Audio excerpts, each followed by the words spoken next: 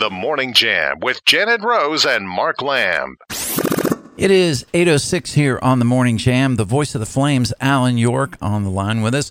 Good morning, Alan. All right, Mark, good morning. Let's jam today. Yeah, let's jam, no doubt about it. Hey, I'm going to ask you, and this isn't a T-bone question, but one of Liberty's craziest fans listens to our show. His name's Kevin. And I asked, do you have anything you want me to ask, Alan? He put the fan in fanatic. He did. Yeah. He wanted me to just ask you a non-relatable question first before we get into all the stats. He just said, ask Alan about, how he's gotten to where he is right now, because you were a broadcaster before you got here to Liberty, and he just said, ask Alan about how maybe even some of his failures have pushed him into the position he's in. So let's start there, and then we'll go into some Liberty football Flame stuff, if you don't mind. Yeah, sure. Kevin, thanks for the question. Mark, I grew up in, this is kind of relatable, I think, to the rural kind of central Virginia area. I grew up just below the state line in Mount Airy, North Carolina, which is Andy Griffith's hometown of Mayberry. So it's a great conversation piece, first and foremost. When I tell people I'm from Mount Airy, North Carolina, they look at me kind of cross-eyed, but I'm like, well, Mayberry. Oh, of course, I know where Mayberry is. So that's a great conversation piece, number one. Played football and baseball at Guilford College in Greensboro, and then after that, got into broadcasting. Worked for the local NBC affiliate, Channel 12 in Winston for a couple of years while moonlighting, doing some minor league baseball for a White Sox affiliate down in Winston, and from there kind of shifted over into the college space. Worked for a company called Learfield, which is a media company that focuses in on college athletics and signage in the stadium, program ads, radio, etc. And did that for 4 years before Jerry Edwards, who folks around here will know that name probably. Spent 29 years as the radio voice at Liberty. He retired. That was a national search. Applied for it, got an interview, and accepted the offer that they gave me back in 2010. Yeah. And I think it's important to answer Kevin's question. If you really have an idea of what you want to do, don't let anybody tell you you can't do it. There's always doors that will open up, and I think there's a respectful way to go about job prospecting and meeting people, and I'd like to think I've done a pretty good job of doing that in my career. Have I gotten every thing I've wanted out of my career? Well, not yet. We still have failures that we kind of fight through, but at the end of the day, God's got our back and He's got a plan for us. So if we just trust in Him and what kind of He shows us every day, I think you can't go wrong with that. That's kind of a nutshell, kind of how I got up here. So, Kevin, thanks for the question. Okay, yeah, good, great. Thanks for answering that.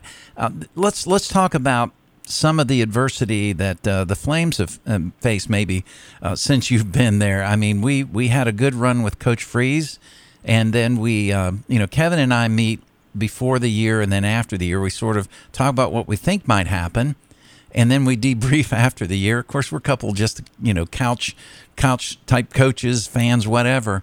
And I got to be honest with you, Alan. When we met before the season, we went to the scrimmage. We went to the pre dinner where you get to meet the coach, and we were just hoping for 500 football this year. But holy cow, we've blown that out of the water. And so let's talk about the new coach, how he has used the portal, how we lost some players because of the portal, and kind of how it's all come together. Yeah, and that new coach we're speaking of, Mark, is Jamie Chadwell. Mm-hmm. Spent 4 years at Coastal Carolina, first as the offensive coordinator and then elevated to head coach. And he's won everywhere he's been. Mm-hmm. And that just goes to show you what kind of coach he is. It's one thing to do it at one stop, but if you can do it at multiple schools, I think that shows a good track record that you're a marketable head coach. Mm-hmm. If you do get in that area where you're looking maybe to elevate your career, and each time there's a job opening, coaches that have good track records, their name is always surfaced around that, and his was here at Liberty when Hugh Freeze left to go to Auburn. Mm-hmm. But Coach Chadwell relates well to this team. Obviously, the Christian that he is relates well to the mission of the school. Mm-hmm. And, you mentioned the transfer portal. All coaches are having to go through that. And Yeah. NIL, which for your listeners stands for name, image, and likeness. Student athletes now can get paid for different aspects of a sponsor promotion item, social media campaign. They can do their own camps in the off season, make money off of it. This does not count pay for play. You still can't, hey, Caden Salter threw for 8 touchdowns. Mm-hmm. Liberty's going to pay him $800 for that. Right. That's not what this is. This is strictly non-school related activities. Liberty can't broker deals for these athletes. They have kind of fished that out on their own. Mm-hmm. So Coach Chadwell, with the turnover, it's about 50% turnover roster, just didn't know how the season was going to progress. Sure. But back to our original point of this question, Mark, he's a great coach, and he has molded this team into a 10-0 top 25 team right now. Yeah, and that is a school record, right? The 10-0. Yes, they tied the school record for wins in a season this past week against Old Dominion. So no team has ever won 11 games. So that's what's on the docket against UMass on Saturday. So let's talk about the next 2 games. One is at home on Saturday, and then the last game of the official season, I guess, is going to be the following Saturday out of town in Texas, I believe. And then we have the championship game and then our bowl bid. So let's talk about the prospects for the next 2 games. And our own Trey Lyle predicted, I have to admit, and he's a sports junkie, he predicted to me 4 weeks ago that he thought Liberty was not going to lose the game at all this year. What are your thoughts? Well, if I'm the head coach, I'm tempering those expectations. Obviously, now you're thinking about it, but you have to play game to game, and that's what I mean by tempering those expectations. Because, look, UMass beat New Mexico State in week 1, mm-hmm. and why is that significant? Well, New Mexico State has won 6 in a row coming into this weekend. That's whose Liberty opponent's going to be in the conference championship on December 1st. Oh, okay. So we know that. Okay. Despite UMass's 3-7 record, that's what they are. They beat a really good team that's playing really good football right now. Now, granted, that was back in late August, so be that as it may. And shout out to Trey Lyle, does a great job with us on our game day production. So thank you for bringing his name up. Yes, sir. But the players are actually talking about it. I mean, they had their weekly press conference yesterday, and a couple of the athletes mentioned that while that undefeated record, doesn't motivate them right now, they are so close to a potential undefeated season, and then we'll see what happens in the championship game and the subsequent bowl game. But to go 12-0 is kind of cool. Yeah. And on paper, they will statistically be better than the next 2 teams you play. Mm-hmm. But that is what coaches would called rat poison. Yes. You don't want to listen to that, because you still have to go play each rep and each down Sure. to the best you can. So while they see it out there, kind of the carrot of what potentially could be, but if we worked on potential, nothing would get accomplished. I don't care what type of profession you're doing. Two more questions for you. One is let's speculate just a little bit, and let's just say we can go undefeated or we just have 1 loss. What does that do for us? And I know the championship game comes into play here too, for the bowl bid. I mean, what are some of those expectations? And then the final question is, tell us what's happened to Salter, because at the end of the season last year, my friend Kevin would sometimes lose it because, Salter was holding that ball like a loaf of bread and, last season, and he's pulled that in closer to the vest, so to speak. But tell us why you think he has just blossomed into this amazing quarterback. That'll be our final question for you. Yeah, I'll go in reverse here, Mark. Okay, sure. We'll start with Caden Salter, sure. Who is a native of Cedar Hill, Texas. Mm-hmm. Started his career at the University of Tennessee in the SEC, which in our world is a Power 5 school. Liberty competes in the G5 or Group of 5 at Conference USA. But they're all FBS, Football Bowl Subdivision, meaning Liberty is eligible to go to a bowl should these teams win 6 or more games. That's typically how it happens. So Caden Salter, God-given talents, phenomenal arm. He can run the ball when he needs to. Talking to head coach Jamie Chadwell, Caden needed to apply himself a little bit more, becoming a complete quarterback, and that just doesn't include your physical talents. That includes the mental side, game prep, film study, those types of things. And that is one thing that has elevated his game to another level, that he's applied himself off of the field as much as maybe he has on the field in the weight room and reps and et cetera like that. So that, in our opinion, and the coach's opinion, the reason why he's taken another step, like you said, he has physically protected the football better than he did last year. So that's kind of a look at Caden Salter, who is on any postseason award list. Mm-hmm. In this part of the season, Mark, they're called watch lists. Okay. As they tabulate the list of potential candidates for these awards, and he's on 7 or 8 of them right now. That's just how good of a quarterback that he is.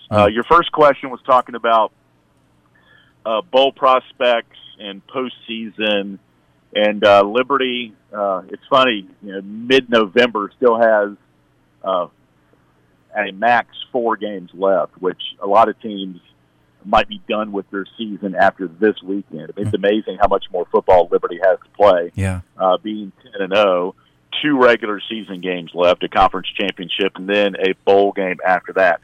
What is significant about Liberty right now being where they are ranked top 25 in one of the polls that comes out each week. But every Tuesday, starting a couple of weeks ago, ESPN and the College Football Playoff put out their College Football Playoff top 25, mm-hmm. and that's significant. The conference Liberty plays in, if back in the day, the big bowl games were played on New Year's Eve. Right. They've kind of put more frosting, if you will, on. A few years back, I'll say 25, 30 years ago, to play on New Year's Day was a big deal. Yes. That kind of got diluted a bit when the College Football Playoff came out, and they're playing like the second week of January, and so those New Year's Day games kind of got diluted. Well, they're bringing back the sparkle of those, and it's called the New Year's Six. Okay. There's 3 major bowls on New Year's Day, and the highest ranking group of 5 schools in that top 25 that we just talked about gets an automatic berth in one of those New Year's 6 games. Okay. And so right now, Tulane is the highest ranking group of 5 team, and I don't know where they were ranked last night, but Liberty's right below that. So that's a team that Liberty fans are watching right now. Okay. If Tulane should falter down the stretch and Liberty maybe flip-flop them in that college football top 25, then you could see Liberty playing in the Cotton Bowl, Holy the cow. Sugar Bowl, Wow. the Fiesta Bowl. It's a reality That's for Liberty a big time, in yeah. 2023. Mm-hmm. But Liberty's got to leapfrog at least Tulane right now. James Madison obviously is in the mix, but JMU, because of their FBS transition, not eligible, at least right now. There's a vote coming down, or NCAA is analyzing their situation. But they've already told them no twice before. Okay. But JMU keeps coming back with other requests to say, can you look at this again? Mm-hmm. And while we respect JMU, that's kind of what they're dealing with. But Liberty, it's a reality that you might see them in a New Year's Six bowl game. So we'll have to wait and see. They still have to finish business, like we talked about. Yeah. And, they'll be scoreboard watching Tulane a bit the next couple of weeks. Okay. So that's kind of where we are with the postseason prospects. But regardless if they play in a New Year's Day game, they're still going to go to a bowl game somewhere. Sure. And we'll find that out the first week of December when those pairings come out. Well, I don't want to leapfrog, but I'm going to ask you one short answer you can make for me here. is what does that do for a college like Liberty University if they show up in the Cotton Bowl? What will that do for the university and the recruiting for the following year? I mean, if you look at this place has been blessed, and the hands that Dr. Falwell placed on this university is just reaping benefits each and every day. Sure. What would it do, Mark? I mean, it'll help in every way imaginable. We had our first bowl committee meeting internally yesterday, and talking about what it's going to take if Liberty should potentially be in that game logistically to put on a great show. So we're preparing right now for what could happen in early January. But certainly the TV exposure. A lot of these schools that go on these runs that get this exposure, I mean, it helps in enrollment. It helps in the visibility of the school. And, right now is a great time to be a part of this university, whether it be a broadcaster like I'm doing or a fan, because each team has been so competitive. You can take every sport on this campus, and, I mean, even the last couple of weeks, Liberty women's soccer won the Conference USA championship. Wow. Liberty field hockey regular season Big East championship. They both just competed in the NCAA tournament last weekend. So it's not just the football, the basketball that's the front porch light. We all know that. It's the other Olympic sports that are having so much success here on the mountain, and it's just a force right now. Yeah. And so playing in those big time bowl games only helps exposure and gets to educate people on kind of what we're doing. And football definitely takes the front seat to that. Yeah. Voice of the Flames, Alan York. Thank you for giving us a few extra minutes, Alan, and we'll always look forward to hearing from you. And we'll say go Flames all the way through the first of next year, bud. All right. Thanks, Mark. Appreciate the time. Love the show. Y'all do a great job. And go Flames. The Morning Jam with Janet and Mark.